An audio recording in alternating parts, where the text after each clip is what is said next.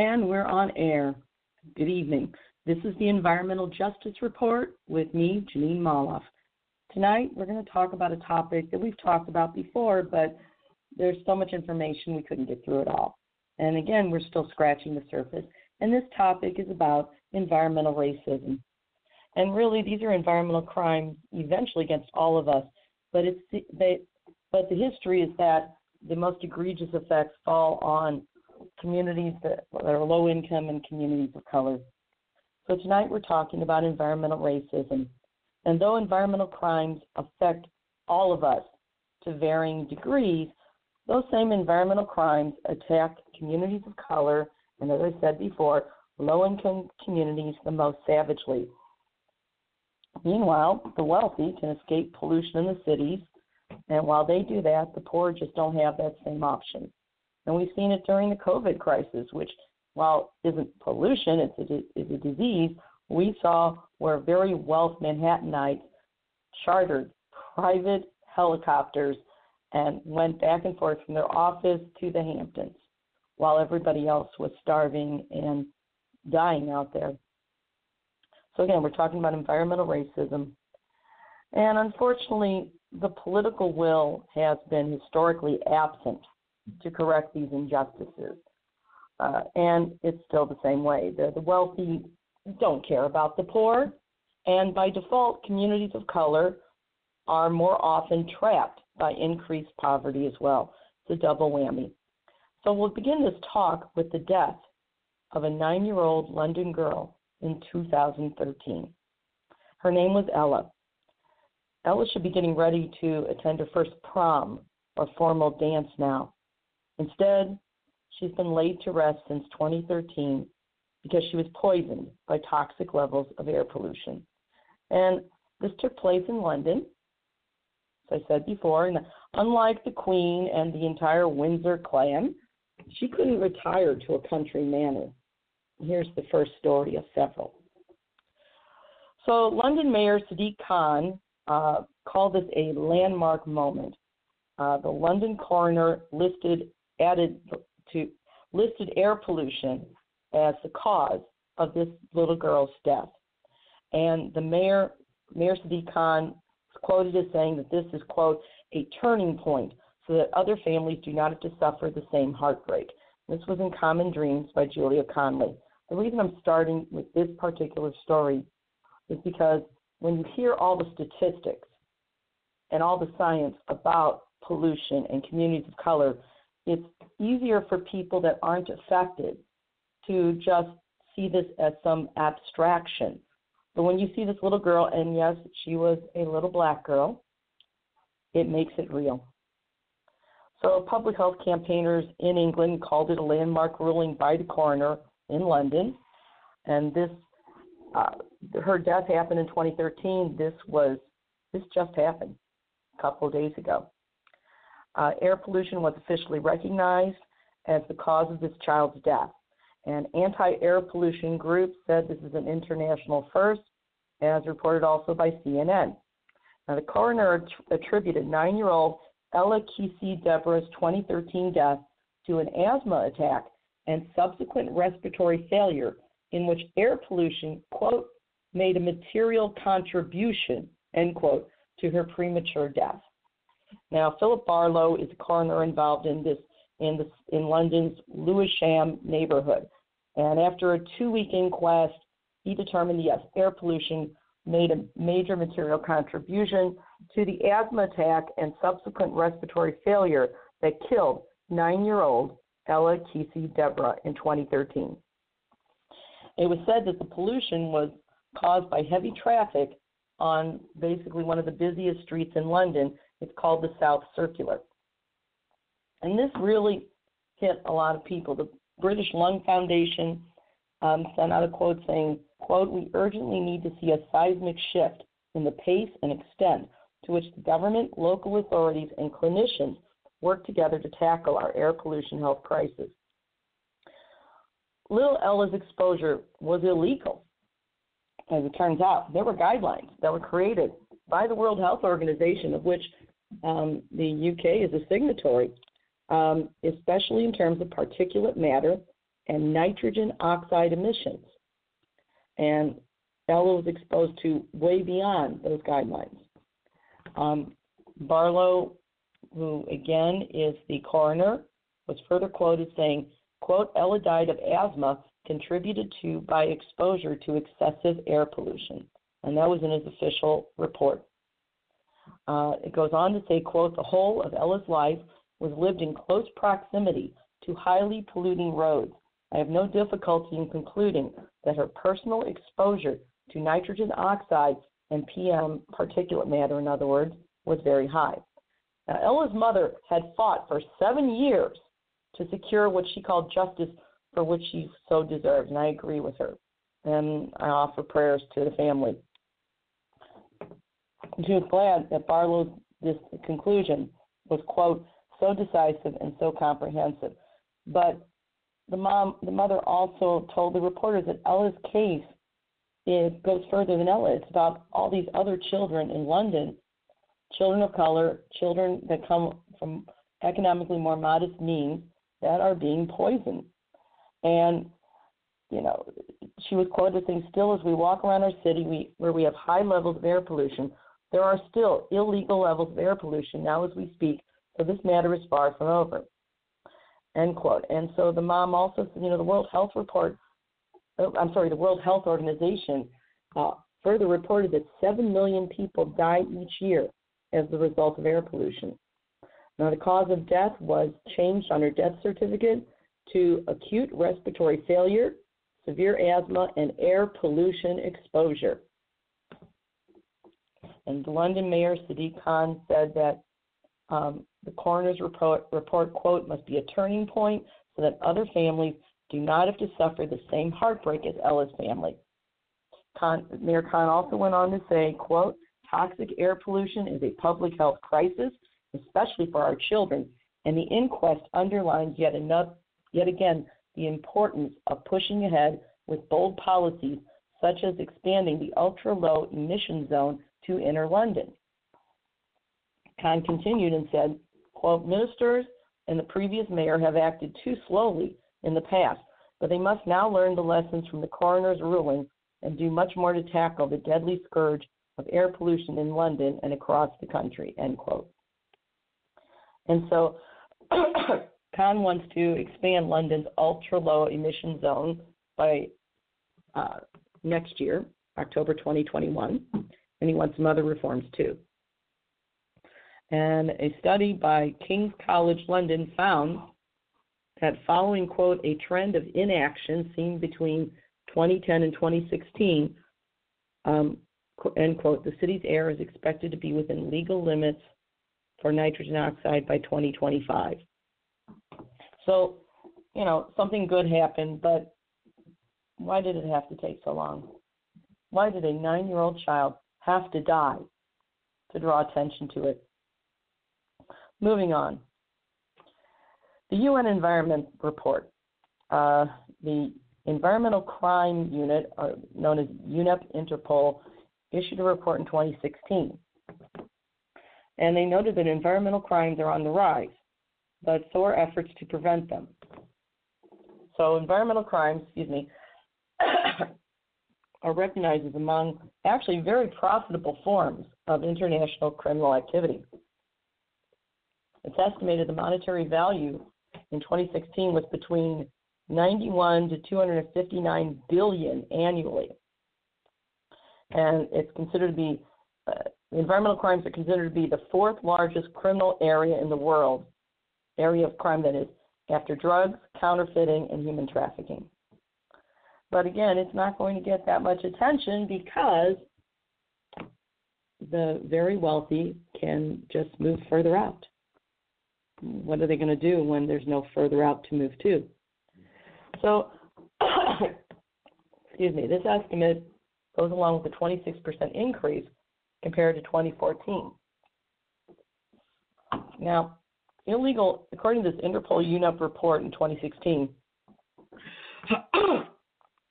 illegal activities involving the environment, biodiversity, or natural resources are not only really lucrative, but they carry really fairly low risk for the criminals.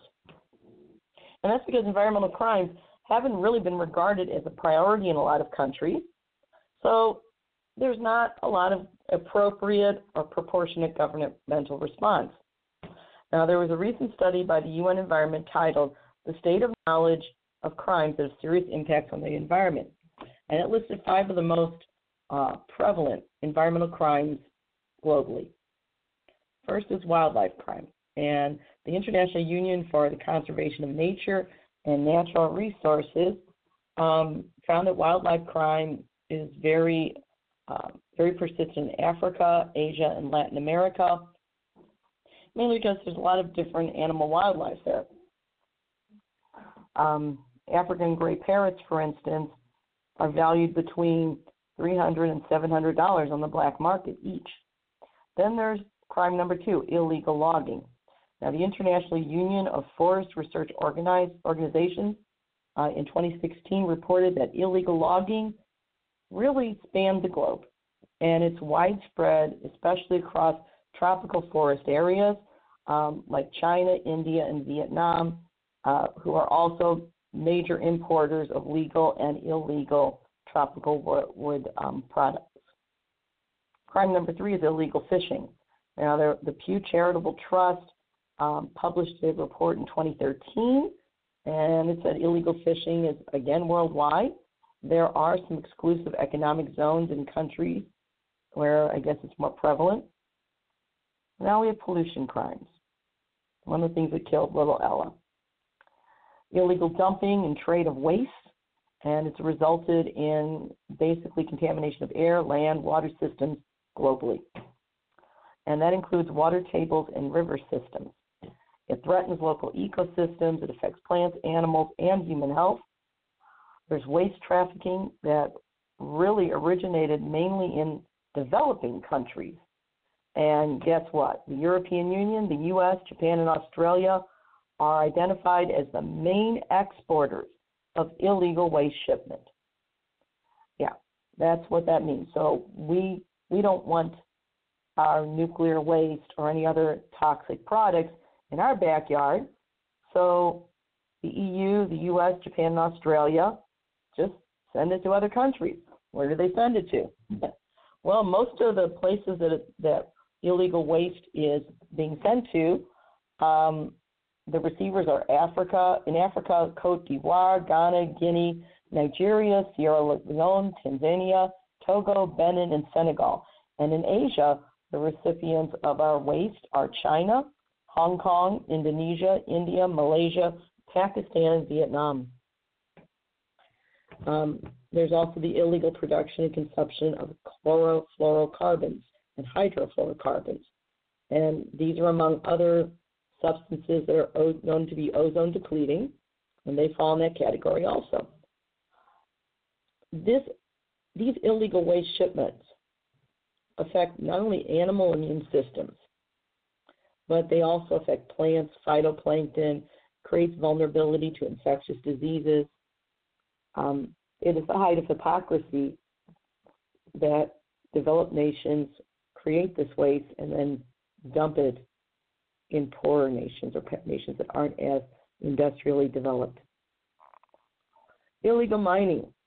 It happens all over in Africa, Latin America, parts of Asia, and it's really becoming an issue of concern.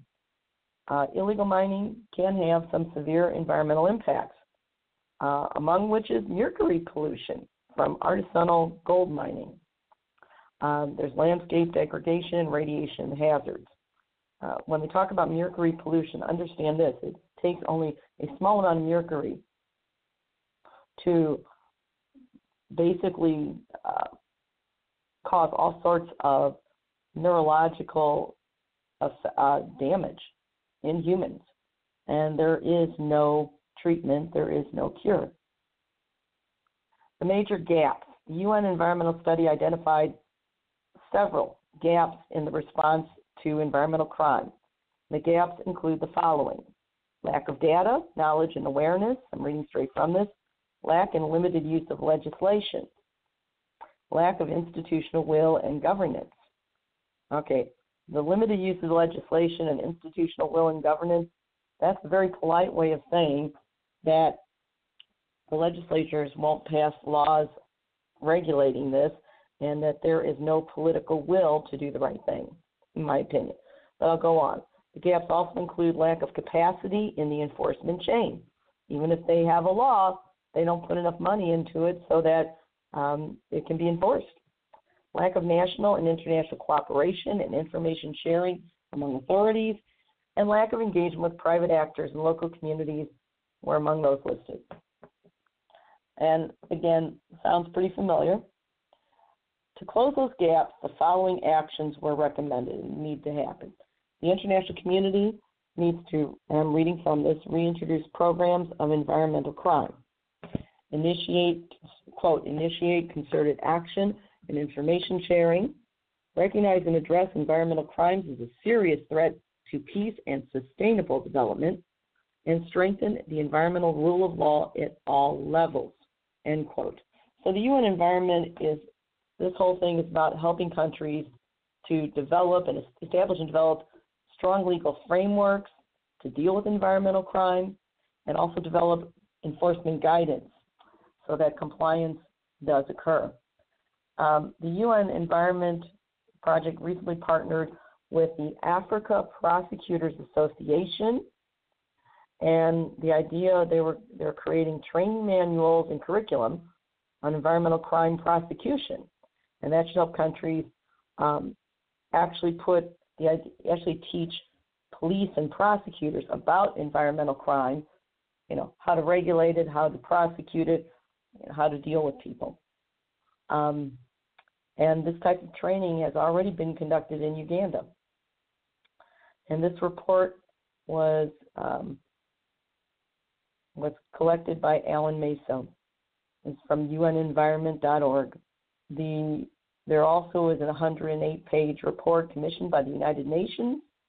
And again, 108 pages, titled The Rise of Environmental Crime, a Growing Threat to Natural Resources, Peace, Development, and Security. You can, look it up and read it yourself. So, to go a little further, environmental racism here at home in the U.S. was on the mind of Assistant Professor Mariah Gomez and student journalist Victoria Pena Parr from the University of New Mexico. In October, let's see now. And this was written just this past August 2020. Headline, The Complicated History of Environmental Racism. Part of the problem is a lot of people see environmental crimes as something that, or environmental problems, something that just happens to us. What can you do about it? But it's not true. The environment is affected by human influences. Those human influences are going to reflect other injustices in our system, such as racism and economic classism, which takes advantage of people who are lower income. And those forces together bring about the worst of our society, and it creates a situation where we have environmental racism. Now, Honors College Assistant Professor Mariah Gomez studies environmental racism and their effects in New Mexico.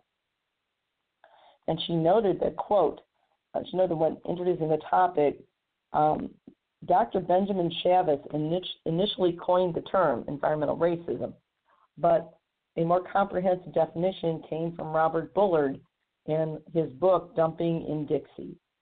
And she went on to describe how Bullard defines environmental racism as, quote, any policy, practice, or directive that differentially affects or disadvantages, where intended or unintended, individuals, groups, or communities based on race. Okay, it's nice language. What it's really saying is wealthy industrialists take their waste, look for a place to dump it, where they figure the community can't afford to lawyer up. And if it's a community of color on top of it all, they figure that the mainstream media is going to ignore it. I mean, let's be honest here. In the U.S., if if some rich lady, if Ivanka Trump breaks a nail or talks about fashion, everybody's there, especially on the televised mainstream media. But if we have a community of color and a low-income community at that's had toxic waste dumped on them, and the proof is there. But again, it just isn't sexy. It doesn't get reported. So environmental racism really speaks to how minority group neighborhoods, which again are also often populated by people that are lower income, that they are burdened with a disproportionate amount of environmental hazards. And that includes, quote, toxic waste that facilitates, garbage dumps, and other sources of environmental pollution and foul odors that lower the quality of life, end quote. And this dumping often leads to multiple diseases, cardiac disease, multiple cancers. And, once again, these disparities, why dump on these neighborhoods? There was a study done by Nicholas Carnes, and he wrote a book called The Cash Ceiling, and this was in 2018. And he talks about how these disparities, this unfair deal, is really due to what he calls power dynamics. And again, it is a nice academic way of saying, why these neighborhoods? Because they can't afford to defend themselves and fight, and the rich know it. That's pretty much it. Millionaires make up only 3% of the public, but they control all three branches of the federal government. More than 50% of U.S. citizens hold working-class jobs, yet less than 2% of Congress, according to Carnes, has ever held a blue-collar job before entering Congress. No member from the working class has gone on to become a president or a Supreme Court justice. And this disparity also dovetails with racial disparities as well. The top 10 richest Americans are also white. And in 2016, 90% of Congress was white and 96% of U.S. governors were white. And this perpetuates into policies that environmental racism gets to enjoy. And you will see some of these racists claim they don't see race. They're colorblind. Nonsense. That is an attempt to erase their crimes. And that's all it is. And so what you see is these people in power, when they have a decision, where is this hazardous waste facility or dump site going to be placed? NIMBY comes out, not in my backyard. They don't want it in their community. So they place these hazardous waste facilities in communities where these people do not look like them, they're not in the same tax bracket, basically poor communities of color. That's it. And again, why do they do it? Because the poorer you are, the less opportunity you have to lawyer up and fight this injustice. And again, if you're a community of color, trying to get media attention is quite difficult. And if you do get media attention, it's often biased. Look at what happened in Ferguson. Everything was about, if it bleeds, it leads. You had a handful of people that caused violence compared to a great deal of violence caused by the police. I know, I was there. And yet, what does the televised media push? They push the idea that the Ferguson protesters were violent. They were not. Okay? They were victims of violence. They were attacked by police, but they were peacemakers. But you won't see that most of the way in mainstream media. So the fight for environmental justice, and I know I digressed a bit, it began really in 1982. There were protests in Warren County, which is a predominantly black community at the time in North Carolina. There was a plan to place a hazardous waste landfill in their community. Now, after these protests, the EPA investigated, and they found 3 very similar landfills in, again, southern states like South Carolina and Alabama, and found that they were all very conveniently located in black or low-income areas. Now, the author of this article, Gomez, noted that a large push for policy revolving around the whole idea of environmental justice did come from the report that was issued by the United Church of Christ Racial Justice Commission done in 1987. And the report was titled Toxic Waste and Race in the United States, a national report on the racial and socioeconomic characteristics of communities with hazardous waste sites. This is the first report of its kind. And what they found, again, pretty predictable, most of the hazardous waste sites were most likely located in minority communities. There were a series of governmental actions demanding environmental justice, and it did start with President George H.W. Bush, the old man.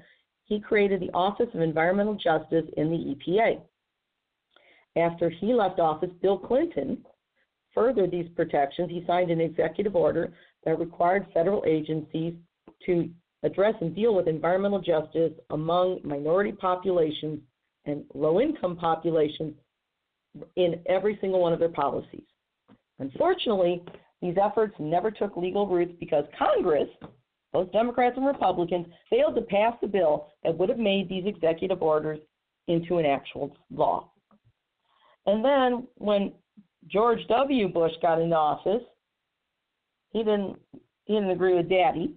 He shifted the focus from the Office of Environmental Justice, and he shifted the focus from low-income and minority communities to all people. Sounds a lot like the colorblind argument, doesn't it? And that left vulnerable populations without a federal advocate, okay? Because not all people were being equally affected. That would be like saying that if you have an insurance policy and you want to spend the same amount of money on every patient, no matter how serious or trivial their disease may be, if in the beginning the insurance policy was going to cover any cancer, that's good. It affects the most vulnerable. Cover them. But W came in and said, no, we're going to cover all of them. So, if you need a nose job, we'll cover that. We'll just take some money away from the people who have cancers. So basically, W took attention and help away from the most vulnerable communities and said it's going to be for everybody. But we know that's not how it works. And this is consistent with the racist agenda that George W. pushed and his equally racist supporters. Then Barack Obama got into office, and he did recommit to fight for environmental justice. No legislation was passed. Then Trump came in. He had his EPA roll back both budget and regulations. So vulnerable communities are even in more jeopardy than they ever were before.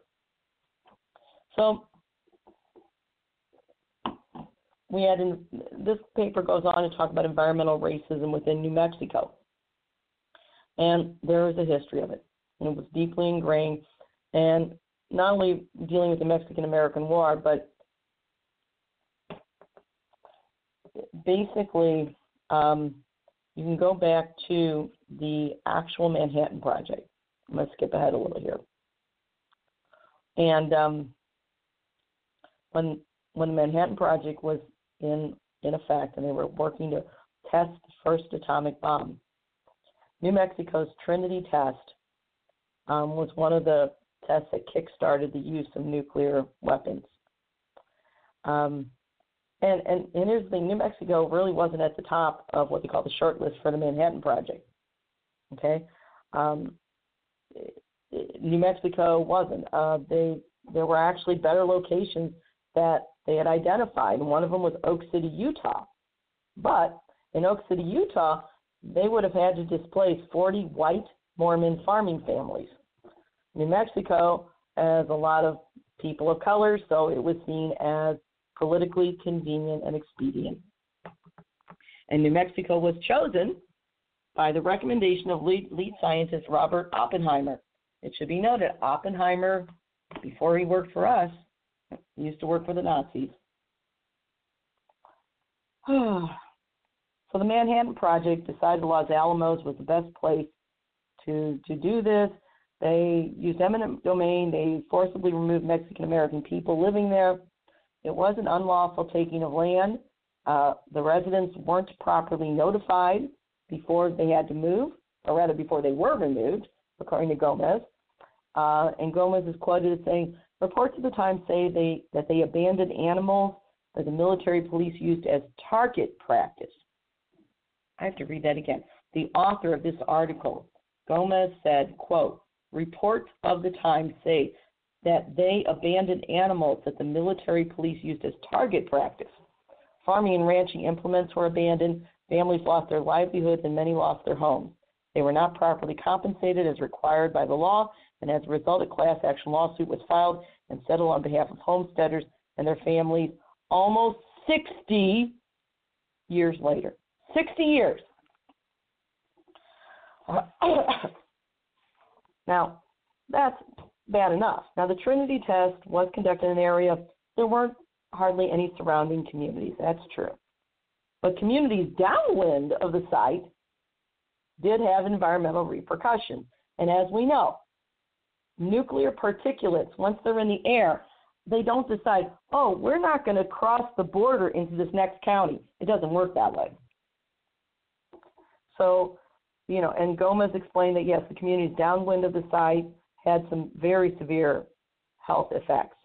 And Gomez goes on to say, quote, regardless of whether or not they knew then, they know now what the effects are, and the government has never conducted a large-scale study to fully understand the effects, including health disparities caused by the Trinity test. In other words, Trinity test of a nuclear bomb being exploded.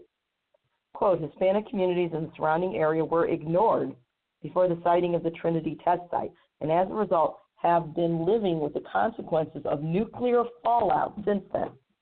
The Radiation Exposure Compensation Act has never included the Trinity downwinders, who are predominantly Hispanic and indigenous. The government refused to even extend an apology to these communities, end quote. So then in 1980, Congress passed the Comprehensive Environmental Response Compensation Liability Act, or CERCLA. That's the Superfund Act. We know about it here in St. Louis because of Westlake landfill. That's another one filled with nuclear waste. But I'm not going to talk about that right now. And Superfund was supposed to take care of this. Okay? Gomez went on to say, quote, currently there are 21 Superfund sites in New Mexico on EPA's national priority list, including 3 in Albuquerque. Several of the New Mexico Superfund sites are the result of the nuclear legacy in New Mexico, including uranium mining. Again, goes back to the Manhattan Project. So not only that, a lot of the jump start in this goes back to the placement of what's called the Waste Isolation Pilot Plant in Eddy County. And this was brought about by an Eddy Lee Energy Alliance.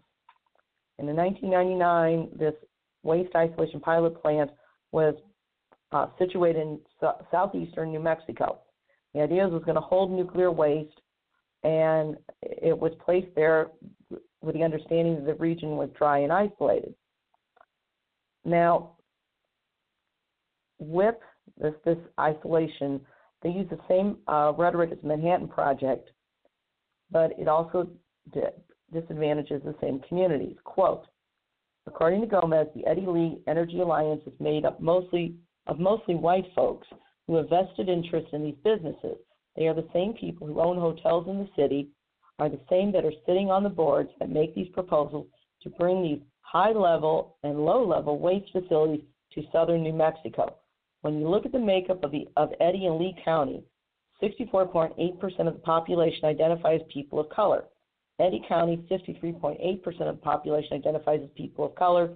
41.5% of households in Lee and 26.6% of Lee speak a language other than English, which basically they speak Spanish.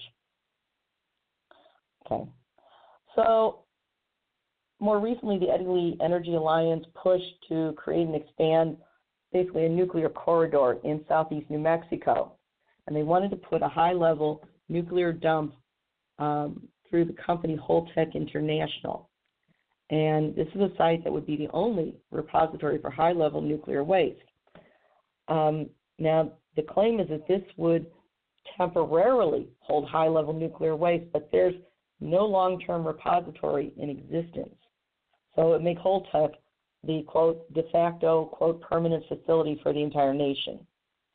So to quote Gomez again, the author, more recent examples of environmental racism deal with new siting proposals like the current Holtec International proposal to build a high-level radioactive waste facility in southern New Mexico. Nearby communities that are comprised of a large number of Hispanics and Spanish speakers. Those communities have mostly been left out of the process. The New Mexico Environmental Department also gave Department of Energy, or DOE, a temporary authorization to dig a new shaft at WIPP, the Waste Isolation Pilot Plant, without a permit. There was no public hearing. Vital information was not provided in Spanish. That is environmental racism, end quote. Yes, indeed it is. So, once again, Gomez has made the case that environmental racism is in all parts of New Mexico. And you can look at the 1986 Toxic Waste and Race Report. It gave many recommendations that are applicable today. And one of the recommendations is the universities, quote, assist racial and ethnic students to seek training in technical and professional fields related to environmental protection, such as environmental engineering, medicine, law, and related fields, end quote. And I quite agree with them. So, once again, this is, a lot of these quotes were from Dr. Mariah Gomez, an assistant professor in the University of New Mexico's Honors College.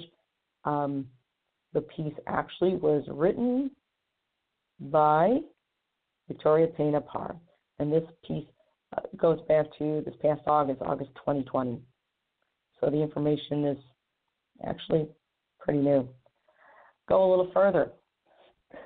You can't make this stuff up. Trump's own EPA came to the conclusion that, yes, Virginia, environmental racism is real. So this was a report that, it was an article written by Van Newkirk in February of 2018. And this new report the report in 2018 from Trump's EPA found that people of color are more likely to live near polluters and breathe polluted air. And this is all happening at the same time that Trump was rolling back regulations. And they quote this 1971 single from Marvin Gaye, Mercy, Mercy Me. And the full title of the song was Mercy, Mercy Me, and then in parentheses, The Ecology. Most people don't realize that. And to quote one of the lyrics, quote, poison is the wind that blows from the north and south and east. And this song really does provide a stark environmental analysis. The song spoke about warnings of overcrowding, climate change. And even though the song doesn't really mention race, the fact that it was put into Marvin Gaye's What's Going On album is pertinent because the album portrays a black Vietnam veteran coming home from the war to his own segregated community and really imagining the hell that people of color in this country routinely endure. And you could say the song's prophetic. And what he did is he looked at the data of storytelling. In the black community and other communities of color, there's, according to this writer, quote, long circulated anecdotes and warnings within black communities of bad air and water, poison, and cancer, end quote. And it's true.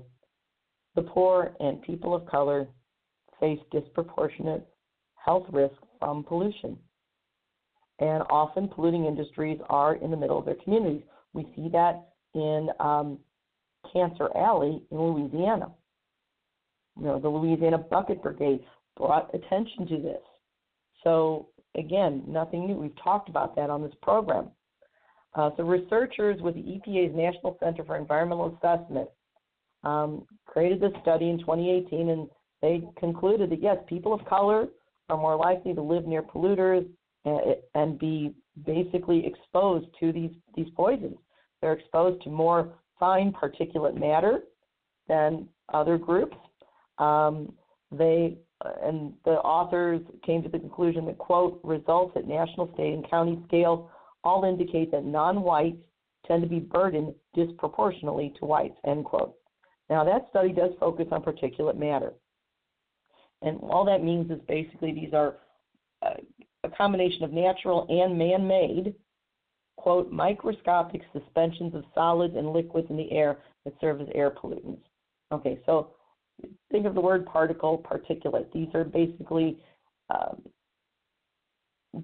very small amounts of these polluting substances, okay? And a lot of the particulates include automobile fumes, smog, soot, oil, smoke, ash, and construction dust. And it's been linked to very serious health problems. Particulate matter was called out as a known definite carcinogen, according to the International Agency for Research on Cancer. Okay, no guesswork there. It's been named by the EPA as a contributor to multiple lung conditions, to heart attacks, and, premature deaths. The particulate pollutant's been also linked to asthma prevalence and severity, low birth weights, and high blood pressure. And the study comes to the conclusion, like previous works, they link the disproportionate exposure to particulate matter to, quote, America's racial geography, end quote. You can't argue that. It's there. There was a 2016 study in Environment International. They conclude long-term exposure to these particulates, pollutants, is often hand-in-hand with racial segregation. More highly segregated areas for communities of color, that is, they have higher levels of exposure to these airborne poisons. There was a 2012 article, Environmental Health Perspectives, and they determined that overall levels of particulate matter exposure for communities of color were much higher than for whites. And the article broke down what kinds of particulate matter counts in the exposures. And they found some differences. Example, Hispanics faced rates of chlorine exposure at a rate more than double those of whites. Now, chronic chlorine inhalation, according to this, is, quote, known for degrading cardiac function. And this is according to the National Institute of Health. And the conclusions from scientists at the National Center for Environmental Assessment, they don't just confirm or agree with that body of research, but they put it in a top-rate public health journal. They found that black people are exposed to 1.5 times more particulate matter than whites, and Hispanics had about 1.2 times the exposure of non-Hispanic whites. And they found that people living in poverty had about 1.3 times more exposure than people above poverty. So, this is pretty damning stuff. They also found hydraulic fracturing oil wells, according to an article in Grist, were more likely to be found or cited in these neighborhoods of color and low-income areas. The researchers also found that benzene and other chemicals were also linked to race, and this was according to Marshall.edu. And benzene is a proven carcinogen. There were strong racial disparities that were also linked to the prevalence of lead poisoning, and that was according to scholar.harvard.edu. And I can speak to that. Here in St. Louis, several years ago, we had such an epidemic of lead poisoning among children of color in segregated neighborhoods that it was beyond belief. And, we know lead poisoning not only people think, okay, it causes learning disabilities. It does far worse than that. Lead poisoning damages a child's neurological system irretrievably. There is, you can have treatment, but it doesn't do much. It can cause not only learning disabilities, mental retardation, developmental disabilities, behavioral problems, and again, Democrats and Republicans alike just didn't care. So, again, this idea of environmental justice is something that has to come about. And it really crystallized in the idea of environmental justice in the 80s According to the New Yorker, there was a landmark study conducted by the United Church of Christ, as I said before, and even groups such as the United Nations said, yes, environmental racism exists. And it's quoted, they've said that, quote, environmental racism exists as the inverse of environmental justice.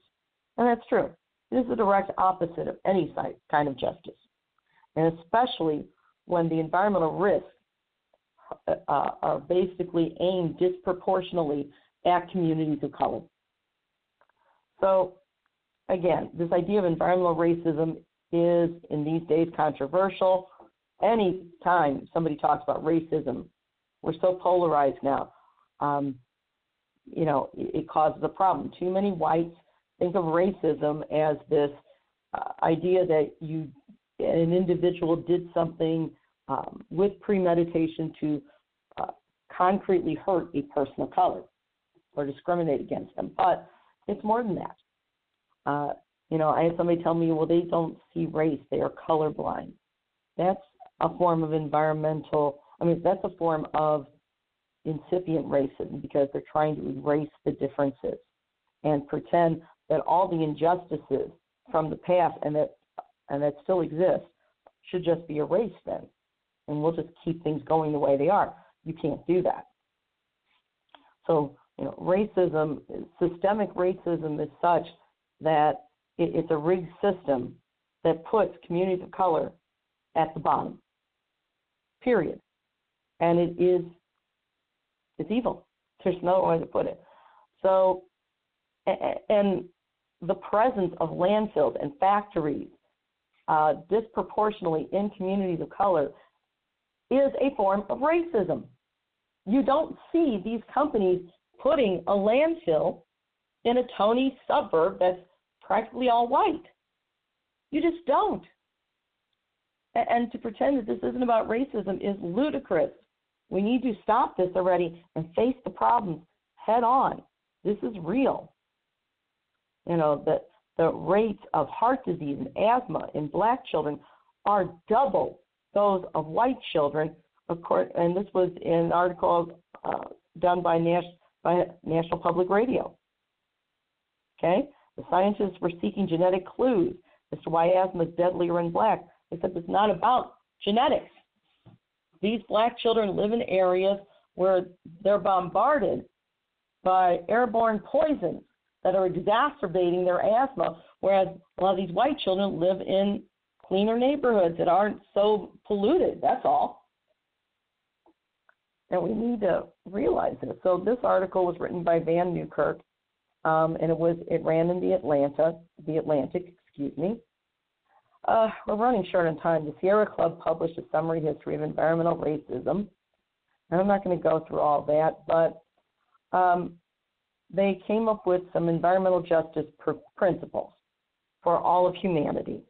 And so I'm going to read off these principles very quickly.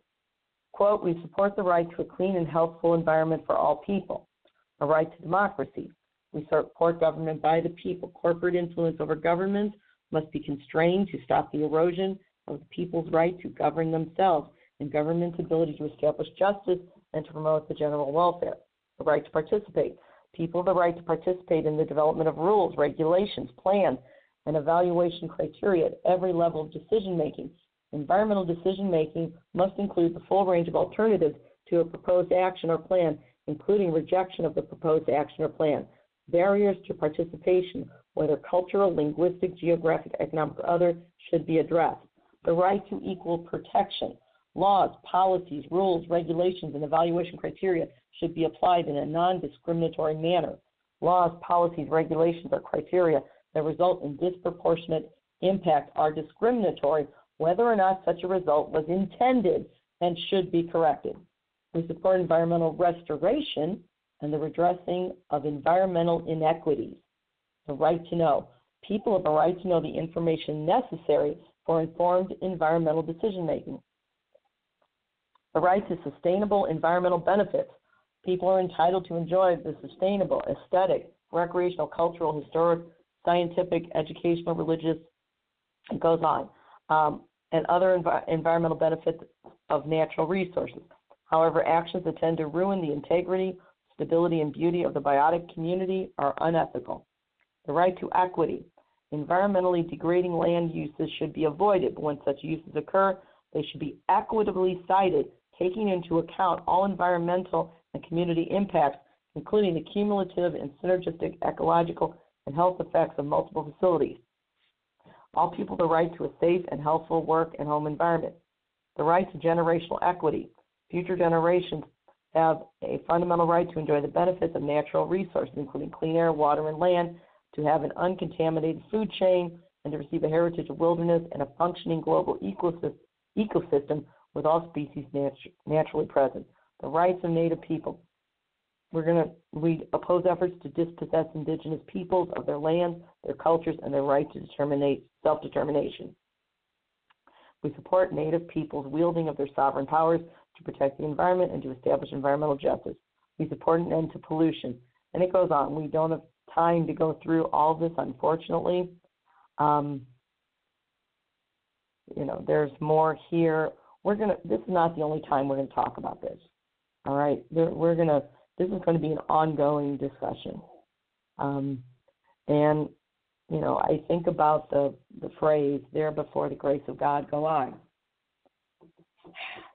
Even if, especially on the part of affluent whites, even if your only concern is your own benefit, understand this, that today it's communities of color. Maybe next time it'll be your community. I don't have a lot of hope that affluent white communities will suddenly face this issue of racism and find their conscience and admit that they contributed to this, even if it was just that they contributed to the idea of systemic racism by refusing to see what was in front of them. So, again,